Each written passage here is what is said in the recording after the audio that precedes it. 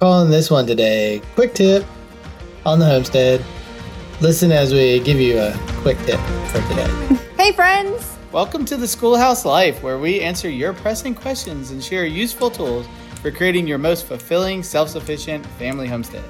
We go back to basics in all things family, faith, and farming, and we're eager to teach you what we've learned. Everything from growing a garden to earning an income to living a less toxic and more nature-based lifestyle. We're thrilled you're here and hope you leave inspired to live your life as a schoolhouse too. So my little disclaimer is our quick tips should definitely come up with some kind of jingle. Yeah. And I don't know what that's going to sound like, but It's going to be fun. My second thought is that we should disclaim that we do some batch work with our podcast. So those of you, if there's anyone watching a YouTube video of us making a podcast, we're wearing the same shirt for 4 episodes potentially.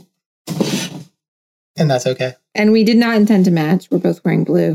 So. No, I intended. I like to wait and see what Lacey puts on and then find something to match. Which I was very opposed to. If you're watching this on YouTube, you can see my face reaction. And that might be fun. I could see myself going to YouTube just to see that. Okay. Back to business, because this is supposed to be a quick tip. We, this year, made an air pruning bed, which we've never done before. That's not true. We have tried. We are not air pruning Sort of. bed experts in any kind of way. No. What we did was followed some internet guidelines, found a whole bunch of scraps laying around the homestead. Modified it with what we had. Which is the number one reason why you never throw anything away. Just keep it in random piles. Whoa, is that the quick tip? No. Shoot, that could have been a second quick tip. Oh, double quick tip. Bonus quick tip. But the air pruning bed has turned out to be amazing. So it's essentially a box filled with soil, and the bottom we put weed cloth. No, we didn't. Hardware cloth. No, we didn't. Chicken Screen material. Screen material.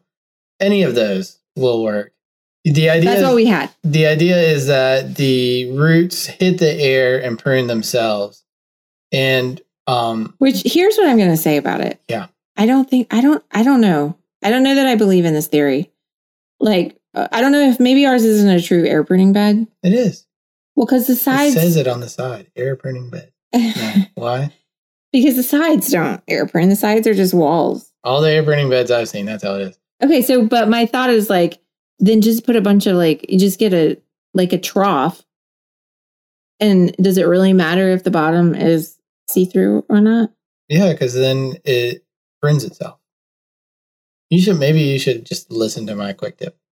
I just don't see how it's that much different, but whatever. So the general idea... Oh, I know why. Okay, because it's not going to try to make it... I know why. Why? Because if you put a plant in a pot, then the natural tendency is for that leader root to go down and try to find the edges of that pot. And so you get root bound. And then it spins around and around and spins around and around and around. But these plants that we did elderberry, we did grapes. I am so glad that I had that brain. I'm so glad I listened to you every once in a while. People are going to be like, oh, I'm so glad she didn't know what she was talking about. So we had elderberry, grapes, blackberries, apples, peaches. I think that's everything we shoved in there. And it's what, 3... Did you say blackberries? Yeah, 3 feet by a foot, something like that. We really need a 4 times the size one, but this is our first experiment. And some of us were skeptical if it was even worth it. Some of us? Yeah. I feel like it wasn't me because I read the book. I read the book. So we put all these in, and I'm going to say right now, the apples and the peaches did not work. I just want to go back to who was the skeptic real quick. I was very skeptical. Okay, I just want to make sure we're clear on that. Because I wanted one that was equal length to the greenhouse on the back side of the greenhouse. Right. That's true. That was what my thought was. Yeah.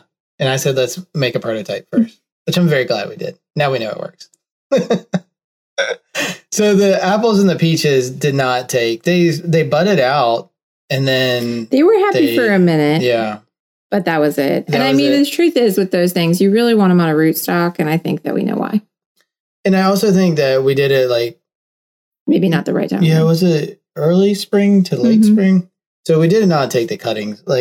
we should have put the apples and the peaches in like when they were dormant. And I think we'll try that this year. But the blackberries, I would say we had like an 80% success rate.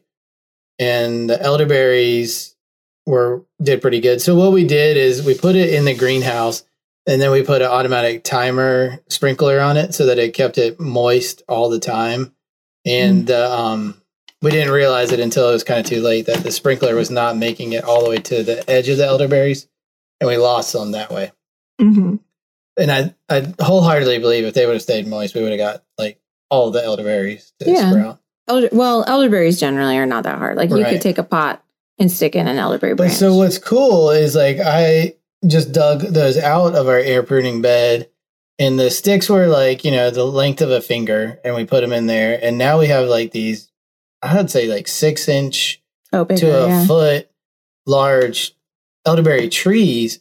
And you have to like kind of dig them out with both hands to like scoop out the roots, because it's not like a pot. Like the roots have just kind of meandered through the bed. Well, the other thing that happens this way, so I'm told, or I think this is how I understood it, is the way that a plant makes roots in this condition there's tons and tons and tons more of the like micro smaller roots. Yeah, and that's definitely how it is. And less of the like one long taproot that's trying to like, figure out how big this tree is going to be. Yeah. So it's a really neat, like beautiful kind of mycorrhizal looking thing going on when you pull them out, these super fibrous roots. And then when you plant them, they're much more successful as well than these other pot grown plants.